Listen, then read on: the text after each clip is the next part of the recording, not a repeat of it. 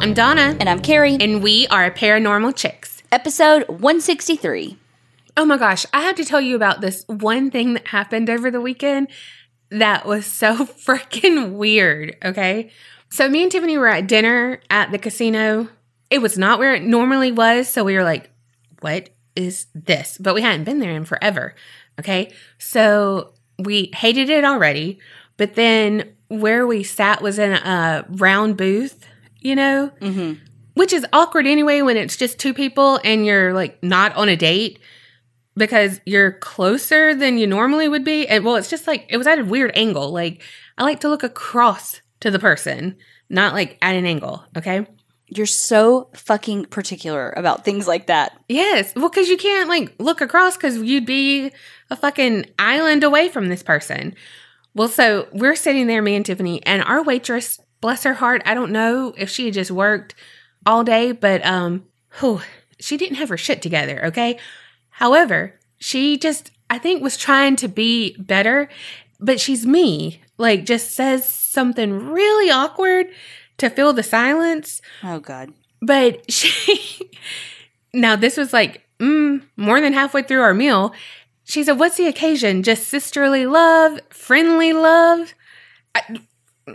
What? And so I was like, I guess friendly love. I don't know. What? She said, well, not like that or something. I was like, what? Who says that? Sisterly love, friendly love. Okay. Ma'am, what does it fucking matter? Yeah.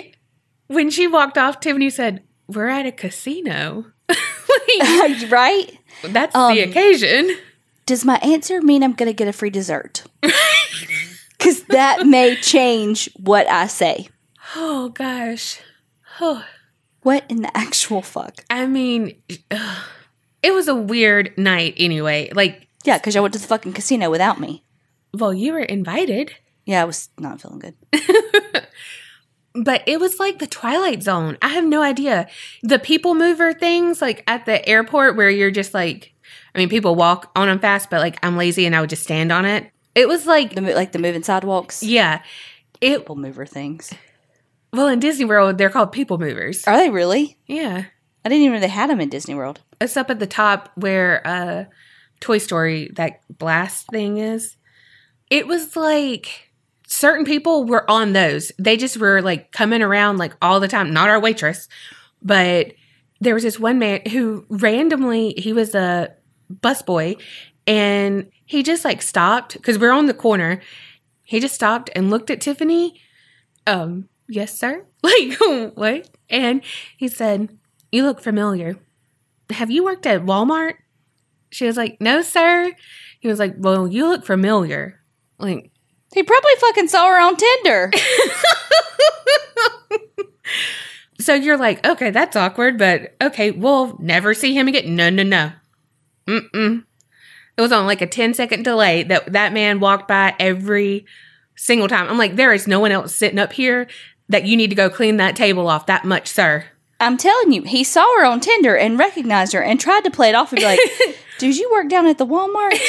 And she was like, no. And then he kept walking by, seeing if she would recognize him, and she didn't. So he just kept on walking by, waiting. You missed your chance, Tiffany. He was trying to get up the courage to shoot a shot. You know who did shoot their shot? Oh, God. Patreoners! Well, thank you so much, Nicole W. from Nevada, Talia A. from Ohio, Lauren G. from New York, Brittany K. from Kentucky, Shelby V. from Michigan, Kathleen and Julia, both from Texas, Dana M. from Missouri, Laurie R. from Indiana, Sarah B. from South Carolina, and Amanda K. from New York. Thank y'all so much for supporting us, and we are so happy to have you as a part of the Creepinati. If you want an episode shout out, head on over to patreon.com/theapcpodcast. Hey, and you know what? We know that not everybody can support us on Patreon, but don't forget there are a lot of other ways that you can support us. Listen to the podcast, numero uno. But You can also follow us on social media. Look, Will has been helping us out on social media, and he is doing an amazing job. So check us out. We're at the APC Podcast on all platforms. And while you're at it, check Will out at Orality Sounds. Yes, because we all know he is freaking amazing. He is the man behind the curtain. He is the magician behind, well, the rabbits. I don't know, this. Well, anyway, head on over, follow us on social media because we're also posting pictures of the episodes and that kind of thing. So you can stay up to date on all the episodes. And you never know, we might announce something on one of those platforms that if you're not following us, you won't be the first to know. All right. Y'all know that I love using story recommendations from, y'all. So the episode this week is from Eva L. in the Creepinati. So thank you so much for this recommendation. Well, I mean, y'all be the judge because it's trigger warning, a very fucking intense story, and it does involve kids. So I just want to preface that with it's not that long of a story because I really couldn't find that much on it, on the case, period. But it's pretty fucking intense. So feel free to skip my story this week if it's too much. All right, picture it. July 16th, 1978. We're in Buffalo, New York. There's a duplex. At the upper apartment of that duplex, there's a ton of noise happening, a lot of yelling, and the neighbors think that, well, maybe it's Gail from upstairs, like whipping her kids, because they knew that... God bless. I know. But they knew that Gail and her 4 kids had just moved in with her mother. Again, they thought it was weird, but it's the 70s and they're kind of minding their business. People whip their kids. It is what it is kind of thing. Basically, how it kind of went down is there were like 2 women on the bottom floor. One of them was like, man, I should really go check this out. And the other one was like, no, you need to mind your business. She's like, no, I think I'm going to go up there. Like, I don't know. I think I'm going to go up there. So she goes up there, rings the doorbell. Nothing happens. So she rings it a couple more times. And all of a sudden, the door flings open and Gail Trait is standing there. She is covered in blood and she screams, "You are not my mother." Okay. And then she just collapses. So the lady who is going up there to check screams down there like, "Call 911." The ambulance gets there and they see Gail covered in blood. Like, what the fuck is going on? Put her in the ambulance to start treating her for her wounds and take her to the hospital. In the ambulance, they're looking to figure out, okay, where is this blood coming from? And they can't find the source of the blood, but she is covered in blood. And that's when they realize it's not her blood. About this time, police are arriving at the apartment, and that's when veteran police officers say it is the worst thing that they have ever seen. They walk in and they find the bodies of all 4 of Gail's children. Amina, who is 6, and Inez, who is 5, were both laying covered in blood in the living room floor. Again, this is where it gets pretty gruesome. So if you need to skip forward, especially at this part, this is the part where you would want to skip forward. Based on the crime scene around their bodies, the TV was on and it looked like the girls were just sitting there watching TV when they were attacked. The couch was, they used the word saturated in blood. And both of them had multiple stab wounds. In the kitchen, the scene was far more gruesome. Kylia, who was 9 years old, was laying next to her brother, Demario, who was only 2. Both of them had been stabbed and also partially dismembered. Kylia had been stabbed or slashed by the knife 63 times.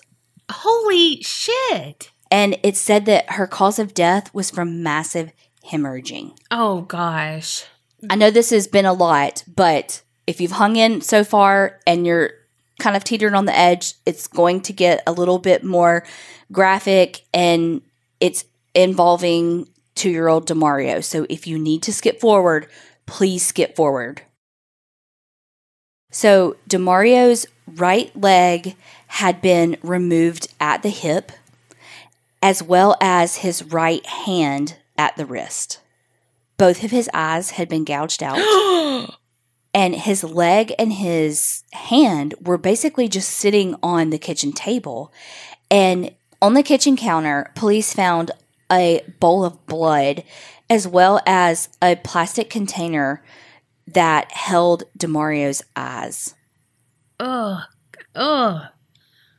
At the time of the murders, Gail was in school and she had just finished taking an anatomy class. And it was a class that she excelled at, like made an A in it. And next to the bowl of blood and the eyes and the body parts was her open anatomy book covered in blood. Oh my gosh. A 13-inch butcher knife and a 7-inch paring knife were the 2 murder weapons. A paring knife? Yes. For the eyes, I bet. Oh, okay. Okay, go. Moving on. You're the one that fucking did that. Well, I have to break it all down. Some police officers were so impacted by this crime scene that they were, unable to control their emotions. They were, bawling, crying, or they would have to leave and go outside to throw up. It was such a brutal crime scene. Yeah. And it's kids. As soon as the hospital was basically like, she's fine, she has just a couple of scratches on her hands, like there's nothing wrong with her, homicide detectives immediately brought her in for questioning. Well, yeah. Basically, they got nothing from her other than just kind of some gibberish and a little bit about some voodoo and a little bit about some black magic. And Gail would just repeatedly yell, "Tell me I'm your mother." What? But that was really all they got from her. Like, it was kind of like nonsensical from what I gathered. But again, there's not a lot of information on this case. But the things that I was able to find out about her past was that Gail, like I said, had just moved in with her mother. Some stuff said just like 24 hours before the murders happened. Like, she had just moved back in with her mother. She was married and separated from her husband. And some stuff said they had been separated for a year. Some stuff said for 2 years. But Gail had actually just gotten custody of her kids back. The kids had been in the custody of the Erie County Child Welfare System and had just gone back into her care 2 weeks before this murder happened. Whoa. Here's the thing. I have no idea why they were removed. Like, I can't find it. I mean, not that I'm like the master Googler and it's like, oh, I can find anything. Fuck no, I can't. But I don't know that story. But whatever it was, they clearly thought that she was fit enough to have custody of them again. And then also, where is the father? Because I never saw anything about him, even when it came to the trial of anything. Like, I never saw anything about the dad. So, where was he for all this? Beats the fuck out of me. This is what I did find about the foster care situation. And I felt like this part was more kind of a hearsay. I don't know the validity to this. But Gail said that she had voluntarily put them there and that she asked for them back and that's why she got them back. But then there was a foster parent that was interviewed that mentioned she was, quote, popping pills and that she was being investigated for abuse and neglect and that putting them in the foster care system was a chance for her to, quote, get herself together. But again, that's why I say, like, I don't know how much hearsay that is. I just don't know. I don't know how true that is. Yeah. I mean, it's easy to be like, oh, well, she was popping pills and she needed to get herself together. You know what I mean? Mm-hmm. It's real easy to say that about somebody now, But this foster parent did say that the kids were beautiful and well-mannered, and that the kids were, well, the ones obviously old enough to go to school, were very good students, and that the kids actually really liked being in foster care. They do believe that that's part of why she was making them say, I'm your mother, was because they had been in foster care, like, no, I'm your mother kind of thing. Mm-hmm. I mean, that kind of makes sense that they were taken away from her, but hey, you have to get your act together, blah, blah, blah, blah, blah, because then she's in school. Right. She's doing well in school, and she's could say, like, look, I'm responsible. Exactly. I'm this, whatever. Well, like I said, when police first interviewed her, it was like gibberish, tell me I'm your mother, like voodoo ramblings of hard to follow. Well, again, gibberish. So police just put her in a holding cell and were like, you need to almost like sleep it off. Like, we'll be back kind of thing. So they put her in a holding cell, and after a while, they go back and get her, and it was like she was calm, and she was able to give them a statement. Well, she might have just been in shock, too. Maybe. But she tells them, this is a quote, you would probably say this was murder, but it wasn't murder to me. She says that she had to do it to save their souls because they, quote, weren't my children until I killed them. She said, after I stabbed them, they confessed that they were my children. After I did it, I told them to say I was their mother. Who is she, Lori Vallow? She said they had to tell me they were my own kids. So basically, kind of sum everything up, she felt like she was under a voodoo curse and that her kids weren't her kids and that she had to kill them to save them, and that basically as she was killing them, she made them say that they were her children. And so it's interesting that that's kind of on loop of what she was saying to the woman that when she answered the door, to the police, to the, basically it sounds like anyone that would listen to her. It was like kind of her loop of what she was saying. Yeah. I feel like Gail was a little back and forth about the voodoo stuff. Like at first she was like, okay, yeah, this is about voodoo. But then later she was like, no, it had nothing to do with voodoo. Like the bowl of blood and all that. It had nothing to do with any of that. But that, wait, yeah, these murders were done to save their souls. It's like, wait, but I do practice black magic. So it's like, I don't know. She just was kind of, I felt like maybe a little wishy-washy about that.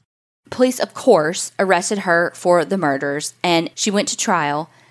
Her defense, of course, mounted an not guilty by reason of insanity, but eventually she was convicted of second-degree murder.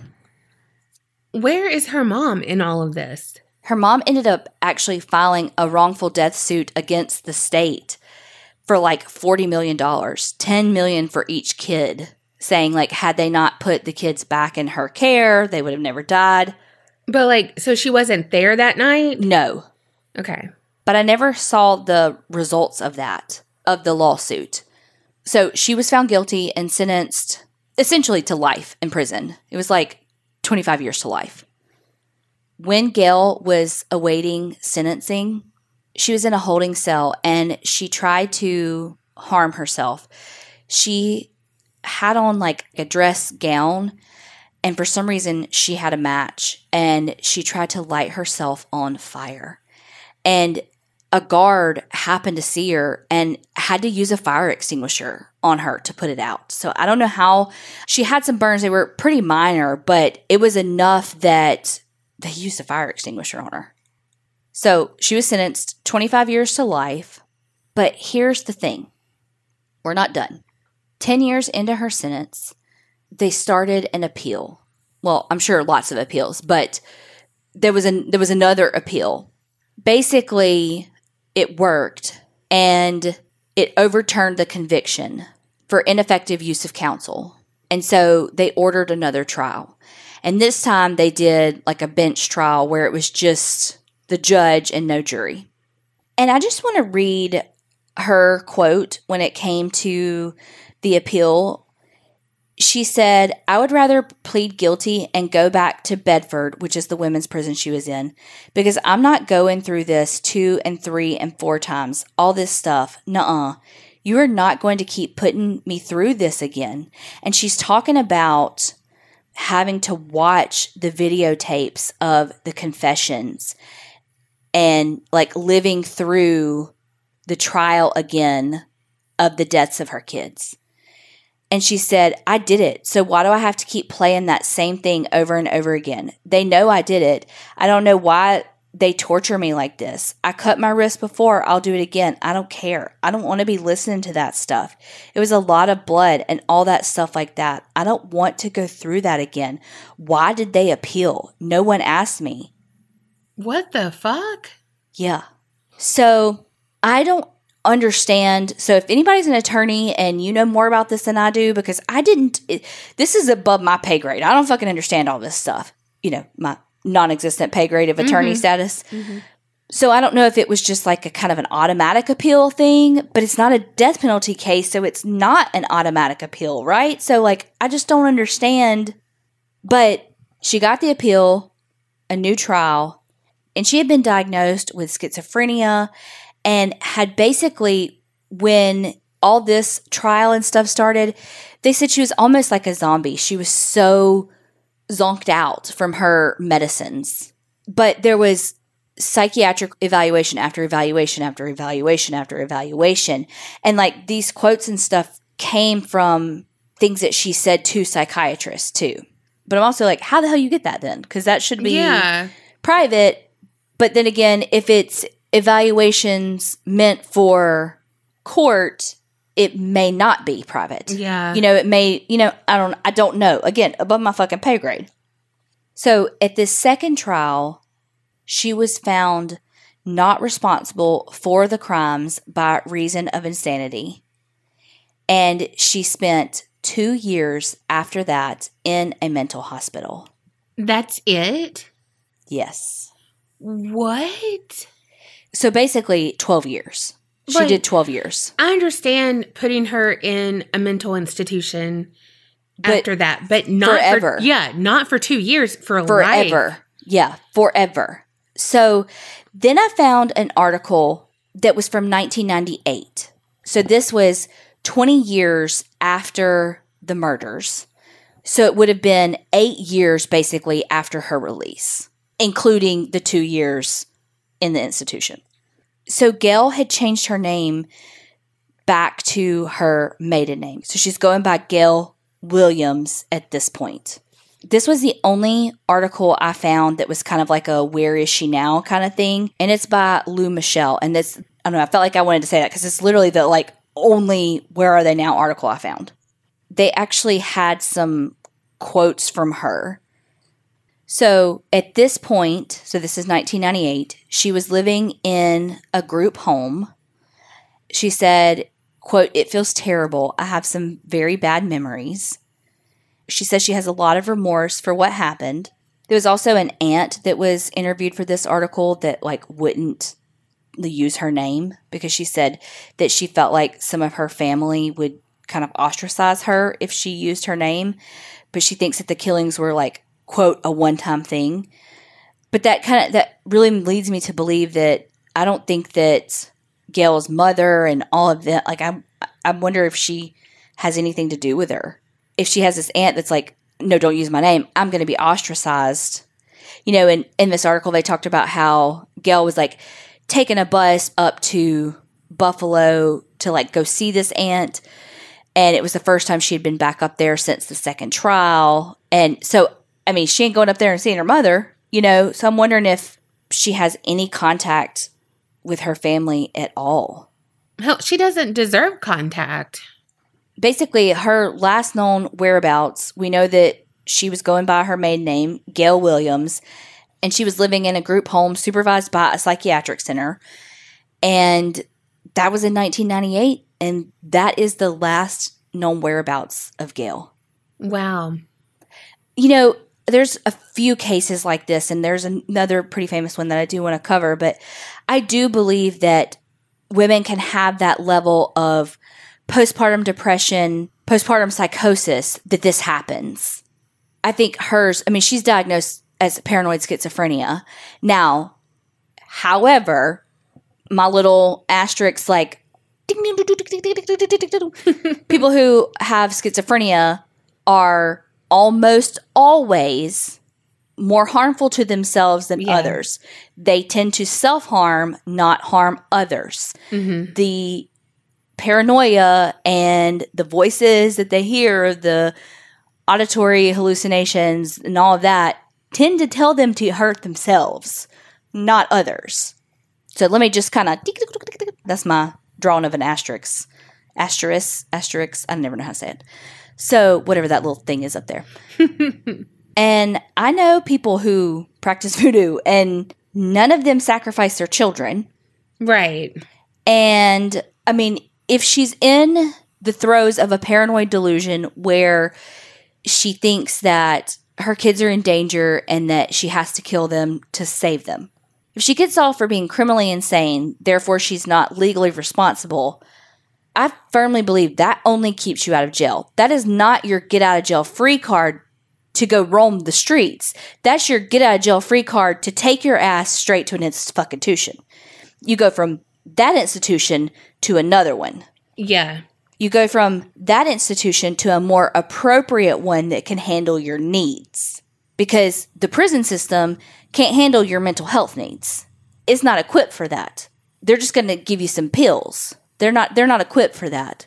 Let's take you to the institution that's equipped to handle what you need.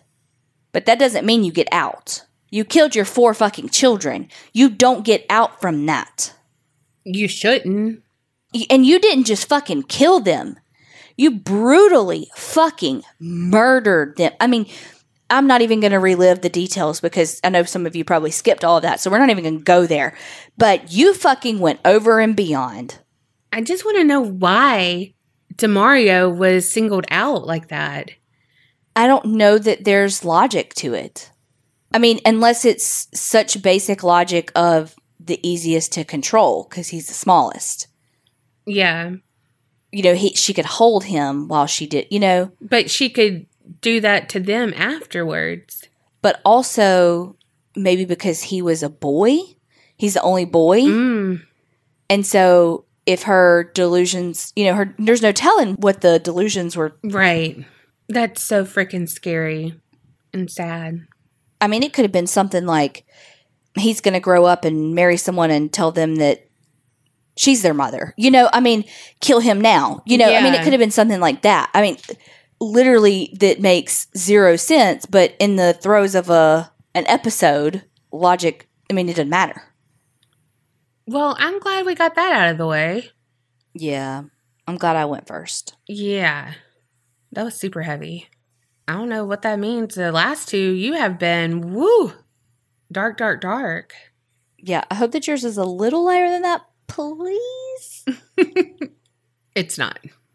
Oh, fuck. I'm just kidding. So this one is a doozy, not like yours. It's a head scratcher. Okay. I'm here for that. Mm-hmm. All right. I'm going to tell you about a lady named Cindy James. She was born in June of 1944 to Otto and Tilly Hack. She was the firstborn of 6 children for the Hacks. Otto, the dad, he was in the military, so they did move around a lot during her childhood, but other than that, her childhood was considered normal. But some have claimed that Otto was very strict, and that caused his relationship with Cindy to be strained. Some say that led her to have daddy issues later in life, which I totes get. 100. Were you like, girl, same? Yeah. Literally, I said, totes get it, girl. I know. And the daddy issues could be the catalyst for a relationship she started when she was 19. She was in nursing school and was doing clinicals or whatever at Vancouver General Hospital. And that's where she met 37-year-old Dr. Roy Makepeace. He was a mentor helping with the group project, and the two hit it off instantly and began a relationship. The thing is, Roy was married with 2 children, but that couldn't stop their attraction to each other, and they became inseparable. Roy divorced his wife in 1966 and promptly married Cindy, who had just graduated from nursing school then. The newlyweds were in pure bliss, and even though Roy wasn't her family's favorite while they were dating, now that they were married, they accepted him. Maybe just because they were like, he's never going to leave his wife. They didn't like the situation, but then he did, and when they got married, they were probably like, oh, so he does love her, right. Whatever. So again, everything was going great for Cindy. She really had a passion to help children with emotional trauma and behavioral issues, and she was able to pursue that passion and work at a children's center. Their marriage was not without its ups and downs, and it later came out that there were at least 2 times that Roy hit Cindy. In 1982, Cindy and Roy divorced after 16 years of marriage. It was an amicable divorce, and the two still would go on dates afterward, like they would go to the symphony or just have dinner to catch up with each other. So this was the first time that Cindy was on her own, and we all know how scary that can be. But for Cindy, being alone wasn't the scary part. It was that even though she was alone, she never felt like it because 4 months after the divorce, she began being stalked. On October 2nd, 1982, Cindy filed a report with the Royal Canadian Mounted Police about threatening phone calls. She had received several phone calls that were from someone she didn't know, and they would just whisper her name over and over. Some would be silent besides some breathing.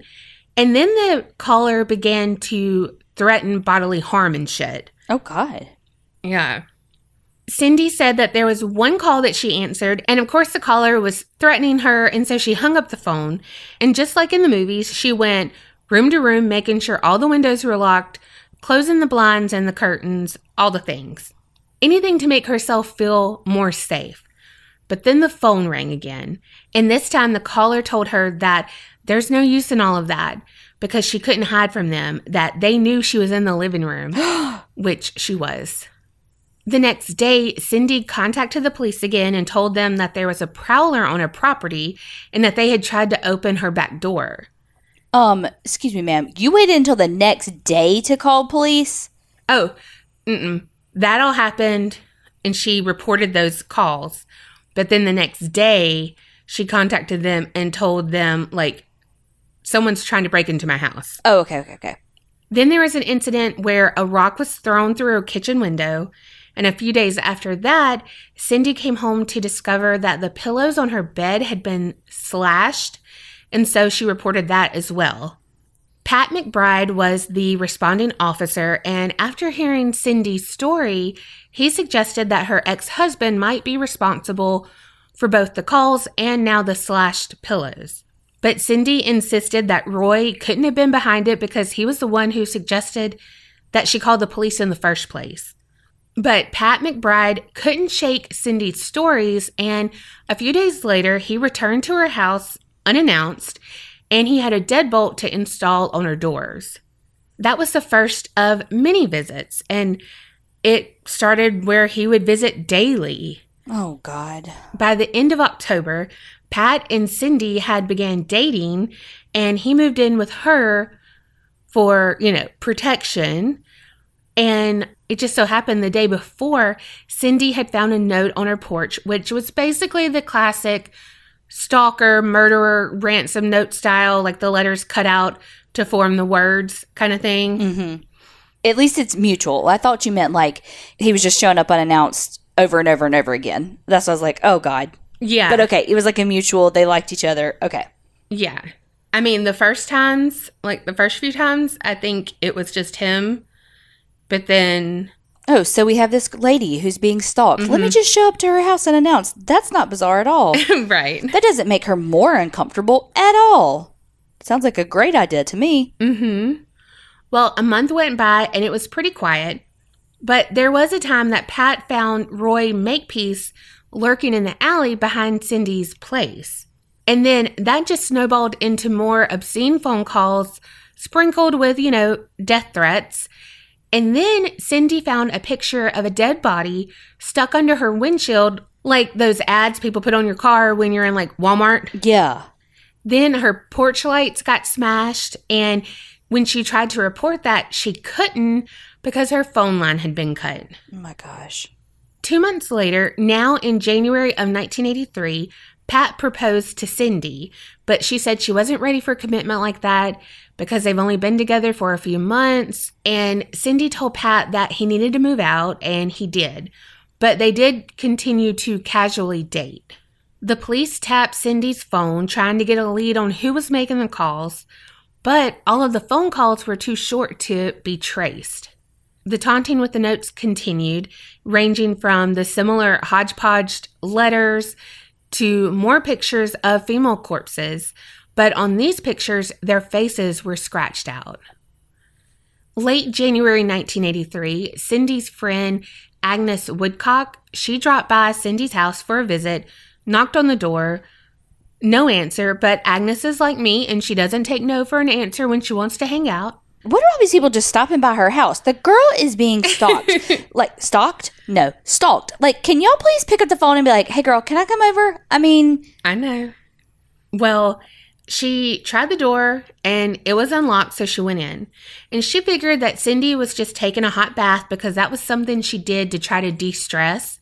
And Agnes knew all the stuff that was going on in Cindy's life, so she's like, oh, okay, this is probably what it is.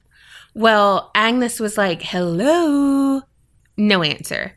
So Agnes was like, okay, maybe she's gardening in the back because she wasn't in the front yard, which Agnes knew gardening was another thing Cindy enjoyed, and maybe she just needed to do it to de-stress.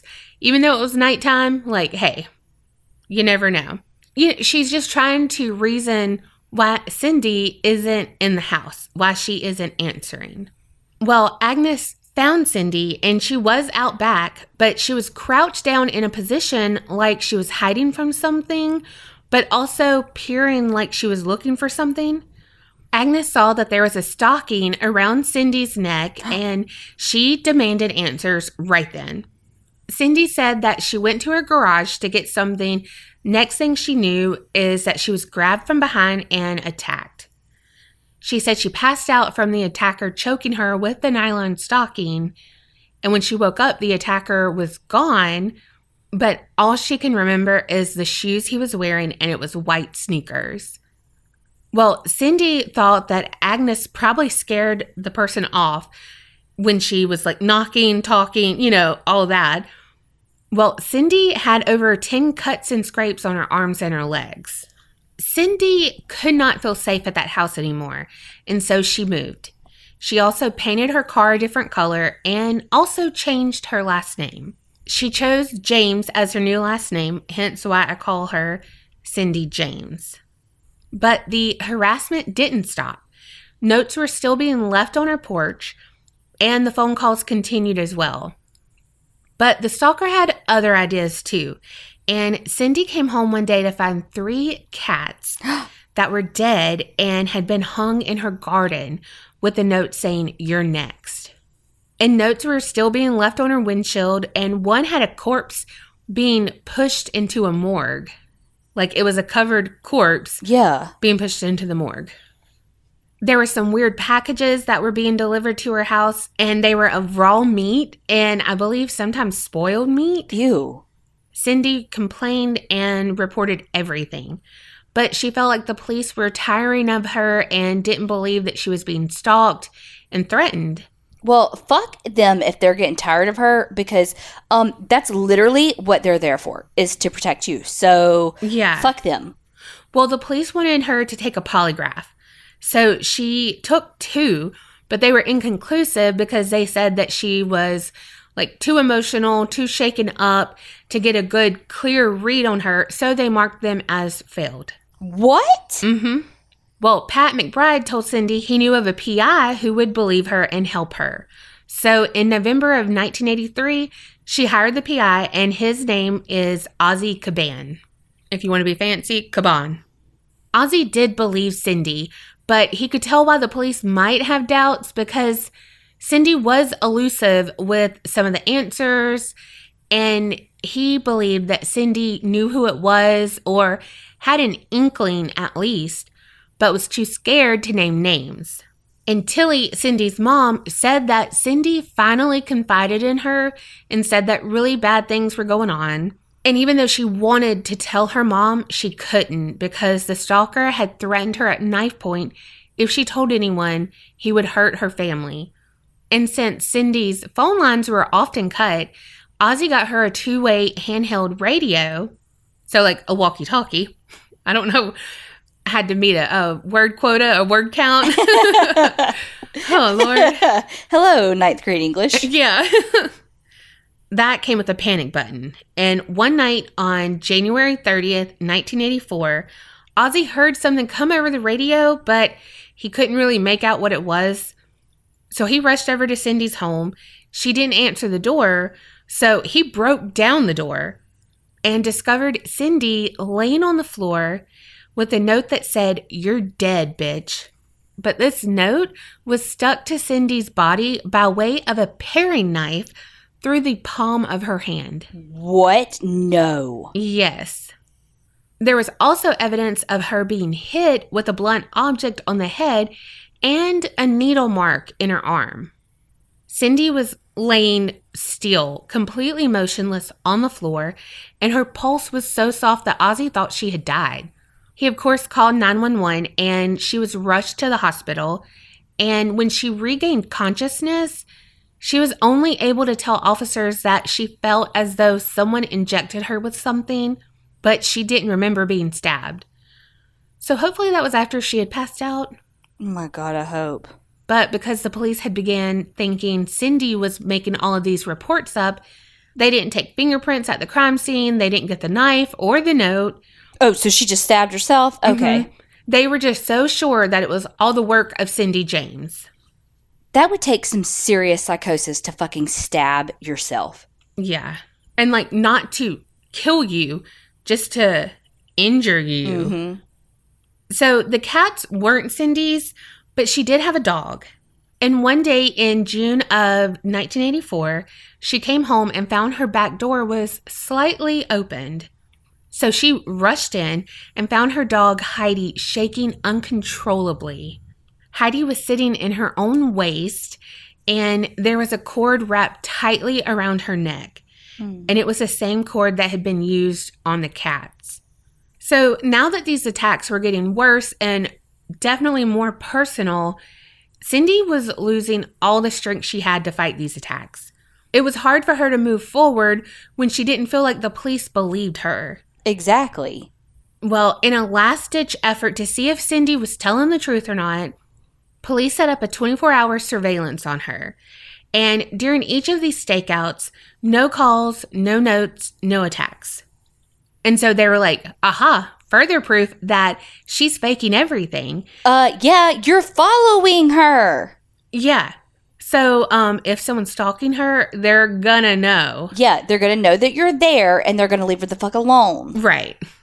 And then it makes her look like she's doing it. They're not dumb. Right. Like, obviously, by the shit that's happened, they're calculating. Mm-hmm. They took Stalking 101. Yeah. Well, fast forward to December 1985, the next big attack happened. Cindy was found 6 miles from her house in a ditch, and she had no memory of how she got there. She was only wearing men's boots and gloves, and she had a nylon stocking tied around her neck. Cindy was hypothermic and had cuts and bruises all over her body, and she was in a very confused state, very dazed when she was found.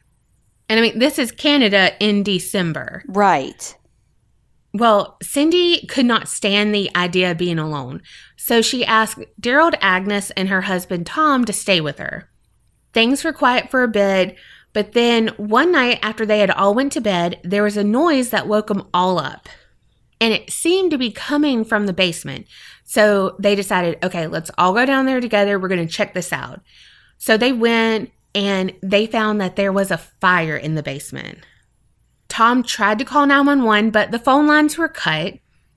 So he ran outside and he saw a man standing in front of the house. So he just assumed it was a neighbor and was like, hey, call 911. But the man just looked at him and then ran away. He was a bad guy. When the police and fire department came and put the fire out, they searched the basement windows and they said they didn't find any fingerprints or anything. And there was some cobwebs on the one window that they think that an intruder would get in. So they were like, yeah, it's staged.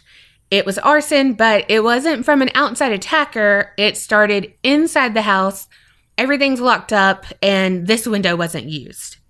With them not believing her, Cindy was at the end of her rope. All of her loved ones were worried about her because Cindy was always known as a beautiful, bright, fun girl. She was blonde, thin, all the conventional things that people are like, oh, God, like she's beautiful. Right. But she had lost a lot of weight from, just stress, fucking stress.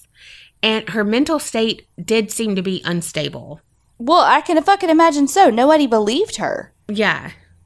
Well, Cindy was exhausted because of everything she was going through, and she couldn't even get a good night's sleep because she would have nightmares or flashbacks of attacks.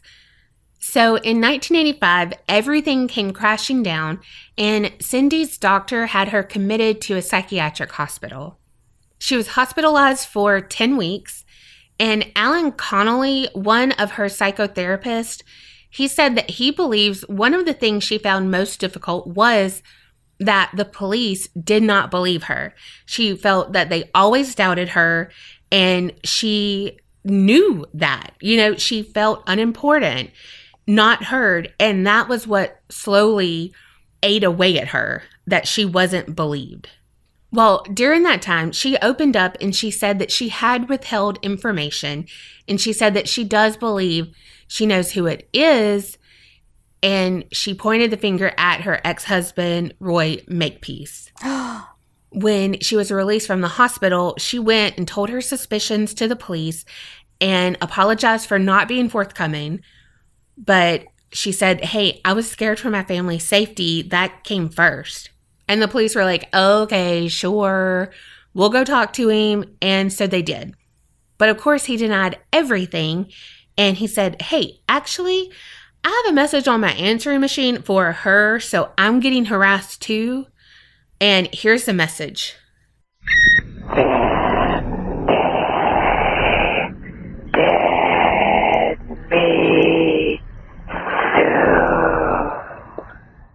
Wait, what in the actual demon fuck was that?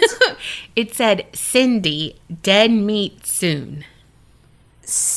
It sounded like Cindy will meet soon. Ooh. Dun, dun, dun. Cindy, haiku soon.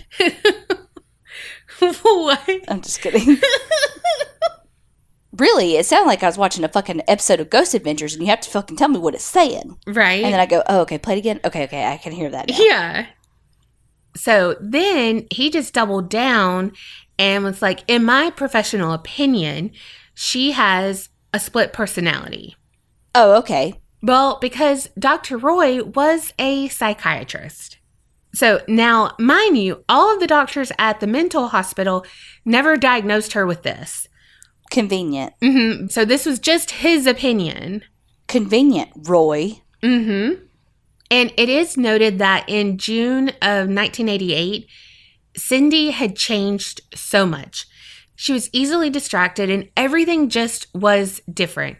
And so she started wondering if she had had some lasting effects from the attacks, especially from them attempting to strangle her and hitting her head with the blunt objects.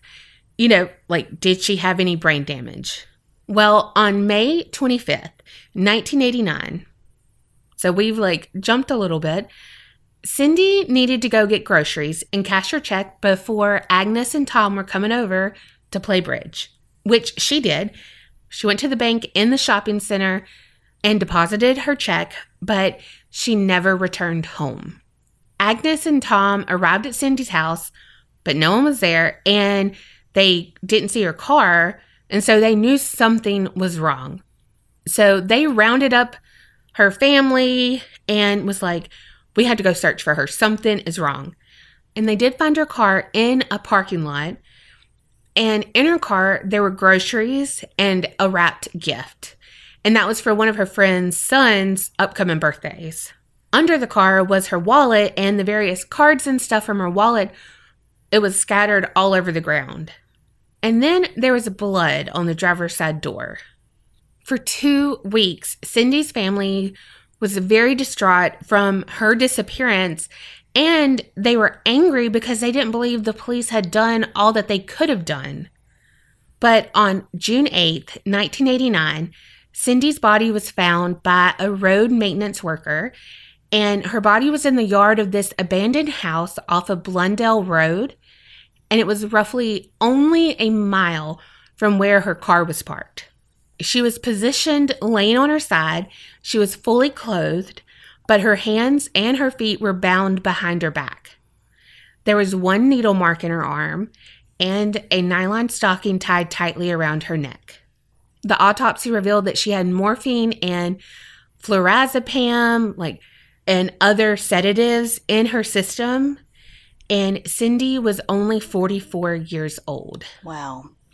Now, the police ruled Cindy's death as a suicide via overdose. Of fucking course they did. Yep. And the police think she ingested the morphine with pills, even though she had that needle mark in her arm. They're like, no, she did it with pills. That way she had plenty of time to do the rest. But they found no evidence, really, and no, proof of purchase of, black nylons that was, the signature of all of her attacks. But the hacks were not convinced. And so there was a public inquest where 84 people testified. And after that, it was determined that Cindy James died from an unknown event. Also, the PI, Ozzy, he was like, this sounds real fishy to me, because it seemed to him that Cindy had been taken and killed somewhere else. Then her body was dumped shortly before she was discovered, because where she was a highly populated area. And there was this guy who was living in a van not far from where her body was found, and he never smelled anything, never saw her body, and it wasn't concealed. Nothing was laid over on top of her or anything. Well, that morning, the road worker that found her, I think he was going to pee or something. I don't even know. But the closer he got, he smelled something. So if she had been there the whole 2 weeks, you would think more people would have smelled her. Right. And also, local teens used that abandoned house of the yard that she was found in as a hangout spot. They had had 2 parties during the 2 weeks that she was supposedly there. And it's also said that the kids, when they were all high or drunk or just being a fucking nuisance, they would beat on that man's van's windows and rock the van back and forth. Mm. Yeah. So they weren't just in the house. They would walk around, as well. So they would have seen a body laying in plain sight. So over the past 7 years, Cindy had filed nearly 100 reports with the police on harassment, physical attacks, and other shit like that. There is literally nothing that I have that level of interest in to be that committed, that much time commitment to. Right. Someone stalked her for 7 years. Yes. Candy Crush is literally the only thing on the planet that I have spent that much time with. Yes. I'm not even joking. Facts. Well, and also, let me just state the obvious. I skipped over years, hello, we would have been here all night. But Cindy moved more than 4 times, because on different forums, people were like, why didn't she just move? She did. Yeah. Well, I mean, you don't think that was traceable? I mean, come on. Yes. And there were 5 physical attacks on her, and they all had that signature nylon stocking around her neck. She was always disoriented when she was found. Sometimes she was naked from the waist down. Yeah, because they were probably using those drugs on her. Right. There's no fucking telling what they were doing to her when she was out from those drugs. Mm-hmm. And it was always found with that one needle mark. Oh, and who has access to all those drugs, you say? But the thing is, so did she. Because during this time, so I left out like some parts that just could not make it in. I say that and it's like, I mean, they could have, but I chose not to. But she was a director over the Children's Center. But then just from like her poor performance at work, because, you know, she's living in hell, they let her go. Well, so she was like, you know what? I'm going to better myself. She took a refresher course for nursing and she started back at a hospital as a nurse. Okay. So they're saying, well, she did have access to all of these medicines. Also, though, I forgot to say this. The morphine in her system was more than 10 times the lethal amount. Wow. And there were other witnesses that came forward in that inquest that said, hey, we have witnessed like a man around her house, or we've heard stuff when she's not there. Because at one point she lived in an apartment because they were like, okay, maybe it'd be better in an apartment than a house. And so she lived in a duplex, kind of like what your family did in the story. I just mean not you, but she lived downstairs and the top was rented out to someone else. And one time she was at work, they saw her leave, but they heard like a lot of noise underneath. And so they called the police. Because, like, hey, someone's breaking into her house. Police got there, nothing. So, let me ask you this. She had, how would you say, 10 times the lethal dose of morphine in her system? So, if she did this to herself, where was the needle? Exactly. And if she had that much in her system, then there's no way that she would have been able to dispose of a needle. And tie herself up like that. Well, what other people said was, okay, so she ingested the tablets. Even if she injected herself with the morphine, she would have time to have walked from a nearby place, wherever she did that, and dispose of the syringe on the way. No way. No way. No way. And they said, also, in that inquest, the police were like, we have this rope expert who's like, I don't know, Eagle Scout level of knots. And he demonstrated that you could tie those knots, or, you know, like in that position and everything yourself.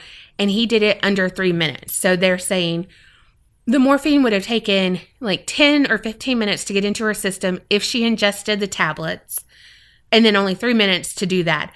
But he's an expert. And even if she was doing it herself, she's got adrenaline pumping and all of that. Like, she'd be shaking. She'd be, no fucking way. Right. And again, this is in a highly trafficked area. So if she's doing all of this, I feel like someone would be like, what the fuck that person doing? You know what I mean? Yes. Also, I think Ozzy was looking and she had just, like a couple of days later after she was found, it started to look like rigor mortis had set in or something like that. Like, but he was like, wouldn't that have set in a while ago? Was she kept somewhere like refrigerated? Yeah. Before being dumped? True. Because when she was found, like they said, oh, she was so badly decomposed. And it's like, okay, like her face was black from being out in the sun and all of the elements. But if she was there for 2 weeks, it would have been way worse. Yeah. And of course, some people say it was an accidental overdose and she just wanted to have that attention again. So she did it. But she's a nurse. She would know that, hey, that morphine is 10 times the lethal amount. And also, they're not going to pump her stomach if she's alive. You know what I mean? Like, they're not going to, obviously, they haven't done all that much of investigating. So it's not like they're going to be like, oh, let me see what she had in her system. It's just going to be like, oh, okay. And again, though, where the fuck is the needle? So there's lots of theories. I'm just going to go kind of in order of what I found. Obviously, the first is the ex-husband, Roy Makepeace.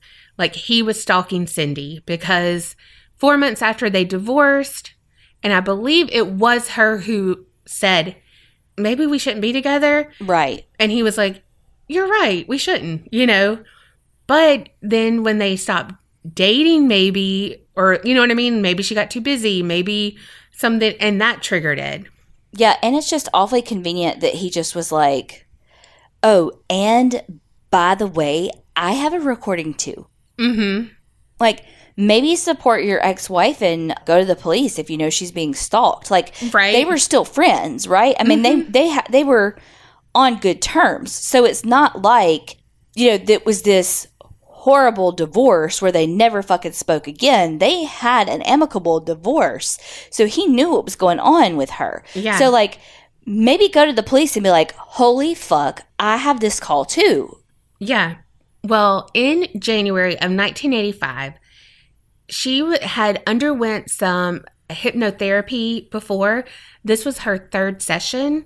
Cindy had a recovered memory during the session, and she remembered that there was this 1981 yacht trip with her husband at the time, Roy. And see, he loved boats, but Cindy didn't. But she, I think they said that she was terrified of water too. But she, wanted to support his passion, and they were going to go to this island that one of his coworkers, had a place at or something like that, okay? Well, on this trip, what she remembered is that he murdered and dismembered a young couple on that island. And she said that he had help from the coworker there, and his name is Dr. James Tyhurst. Well, the thing about that is Dr. James Tyhurst was convicted in 1991, 2 years after Cindy died, because he had sexually enslaved some of his patients, 4 of his patients. What? And then they appealed, it was overturned, but he was ordered to pay over $500,000 to each person. And what he said it was therapy, of course. Mm-hmm. But it included a lot of drugs. It included making them strip down from the waist down. Mm-hmm. Involved whipping them. And over the years, he had taken those patients on an island getaway. That island getaway that she is remembering, okay? When he would take them there, he did the whole master slave with them, where he would make them dress up in the costumes. They would, be chained up, all of that. And he had insisted that they signed contracts saying oh, non-disclosure. Mm-hmm. Well, then it was also said that James Tyhurst was involved with the CIA at one point about mind control. Oh, Jesus. Which we know they had several of those little tidbits going on.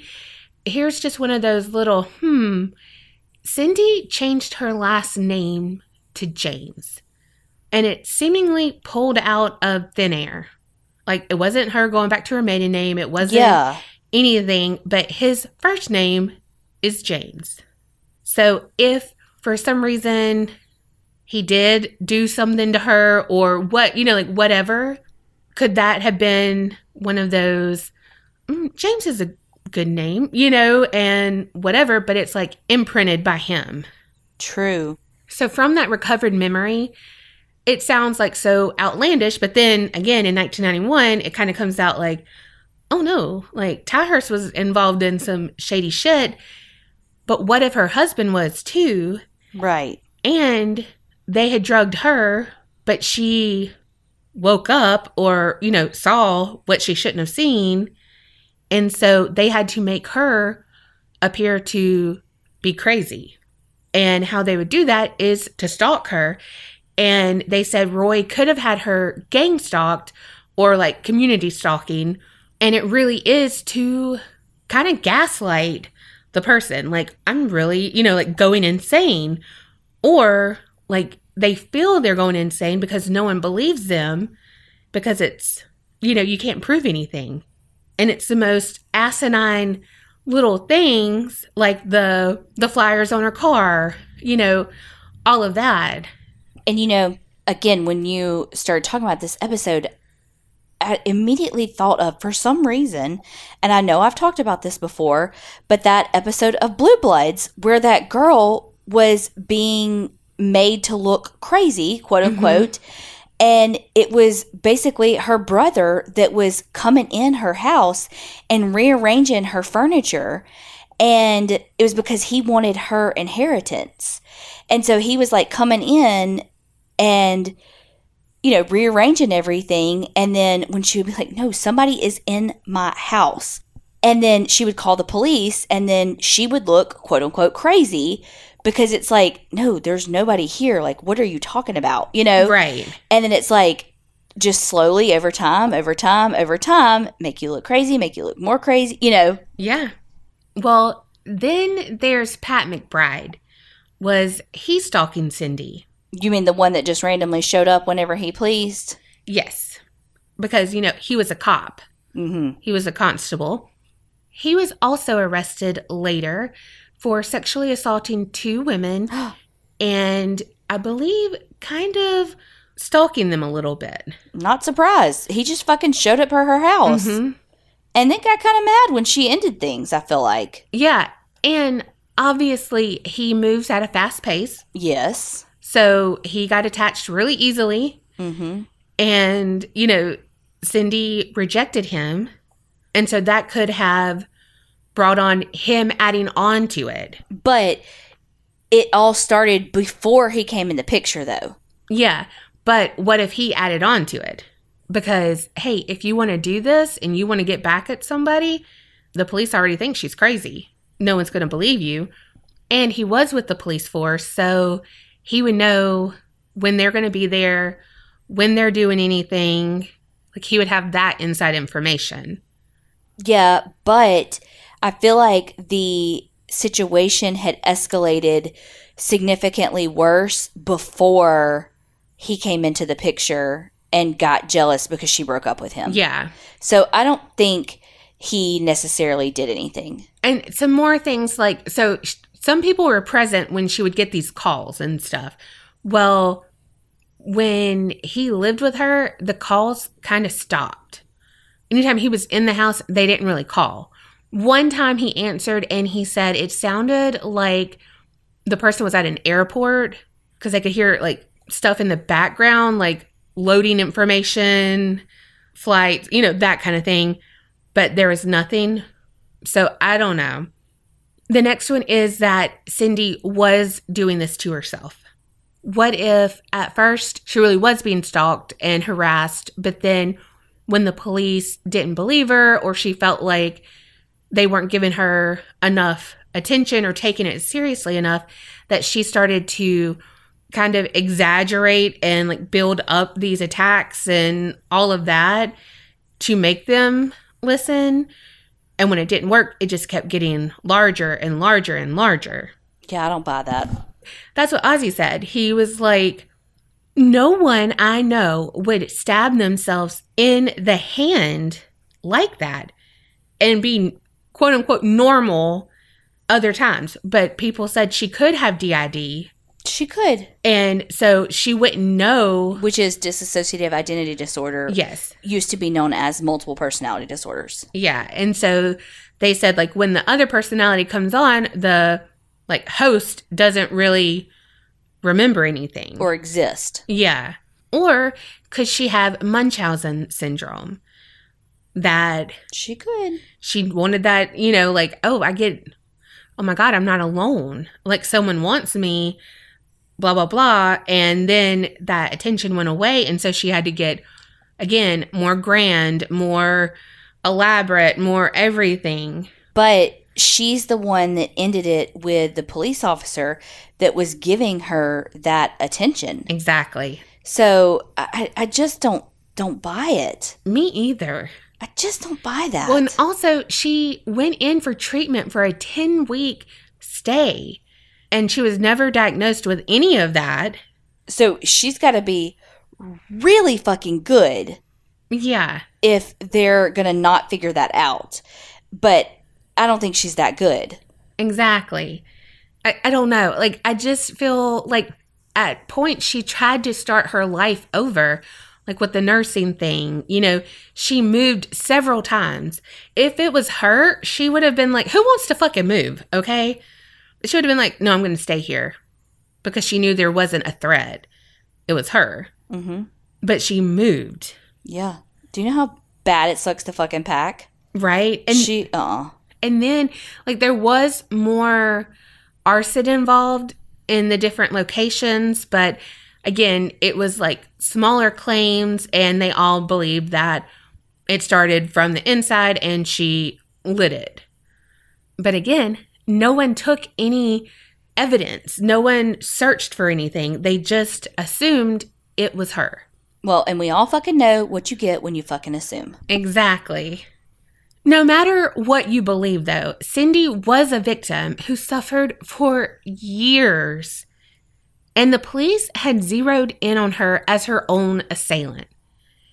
And, also, there was evidence that was gathered, but never followed up on. It didn't fit with the narrative of her. Exactly. At least 2 of the attacks had some cigarette butts that didn't belong to her. Like, she did smoke, but they were completely different. So they collected them. Nothing ever was done with them. And then at one of the scenes, there were 2 gray pubic hairs found in her pubic area. So looking at that, they were like, these don't belong to her. And we're not sure what police ever did with that evidence, because they didn't follow up. Otto Hack, Cindy's dad, he died in 2010, and her mom, Tilly, died in 2012. And they never wavered from their belief that Cindy was murdered. It's just really sad that they passed away without any real answers and what they felt like was justice for their daughter. But Melanie Hack, one of her sisters, she still searches for the answers, and she has a website that I got some of this information from. And she wrote a book, but I looked for that book and I don't know if it was ever distributed, because I really wanted to read it, because Cindy kept a diary. That's where they took some of the daddy issues from, like from her writings on that, and just knowing in her mind that like she was losing her mind, but not in the way that other people were thinking. It was like the police force was gaslighting her. Yeah. But I know we've said this before when you've done a stalking case, that, you don't believe a victim until they're dead.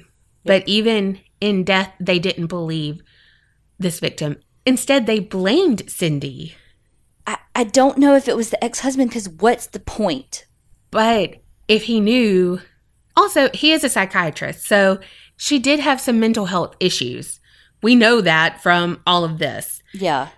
So he could know, like, what to do to, like, her pressure points, and, hey, if she looks crazy, like, who knows? Yeah, I mean, so, like, as much of me is, like, there's no way about him and that other doctor, like, killing someone on the island and all of that. Like, there's no fucking way. But then we have Jeffrey Epstein. Yeah. And it's like... Who had an island. Who was doing all bad island shit. It's like, no, that's real.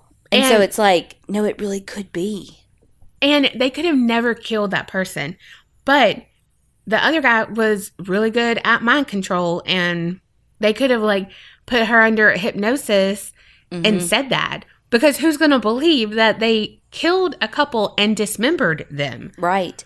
And it's like, again, part of you wants to go, okay, they did not freaking hypnotize her or use any type of mind control with her. Like, they didn't fucking do that. Like, he did not work for the CIA. Like, right. that did not happen.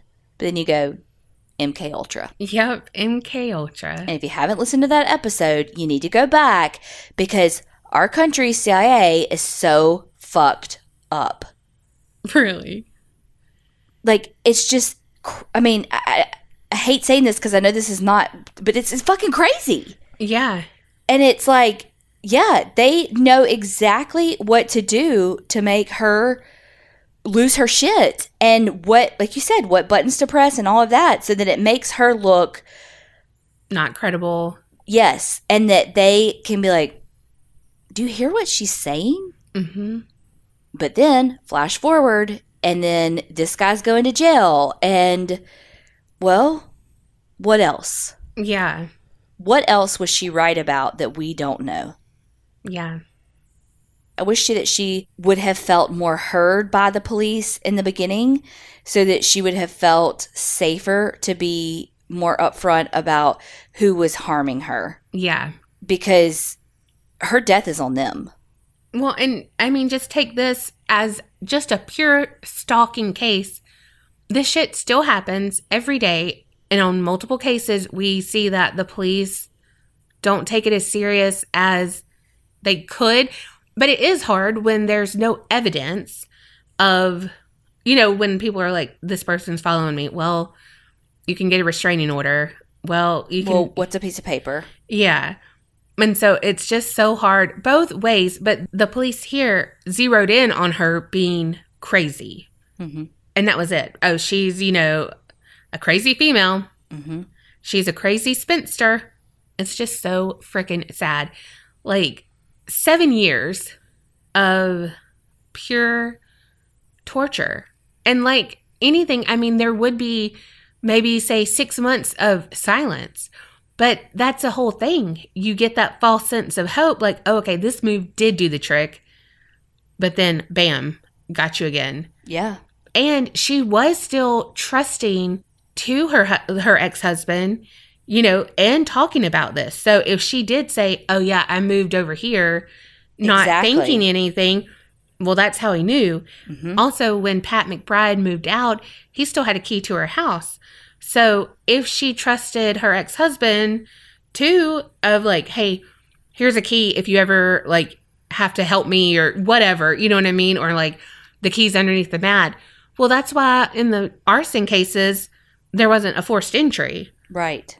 Like, obviously, it was someone who knew her personally. I don't think it was just a rando person that was just like, huh, I'm going to make her life a living hell. You know, like, right. It's not that. Maybe it was connected to the wannabe Epsteins. I don't know. Ugh.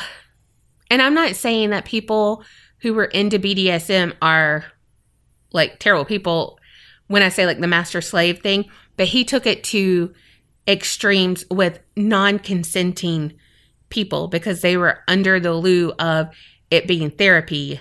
They were drugged. They were, well, like, all of that. Exactly. And again, anytime there is that power dynamic like that, they cannot consent. Right. You've taken away the power of consent.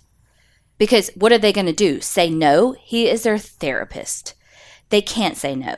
So again, anytime there's a power dynamic in that way, just like a student teacher, a prison guard and a prisoner or an inmate, anytime there's that power dynamic that way, or a physician and a doctor, or a therapist or a patient, an occupational therapist or a patient, there's a power dynamic there. And if they don't feel like they can say no, because you are the one in power. Mm-hmm.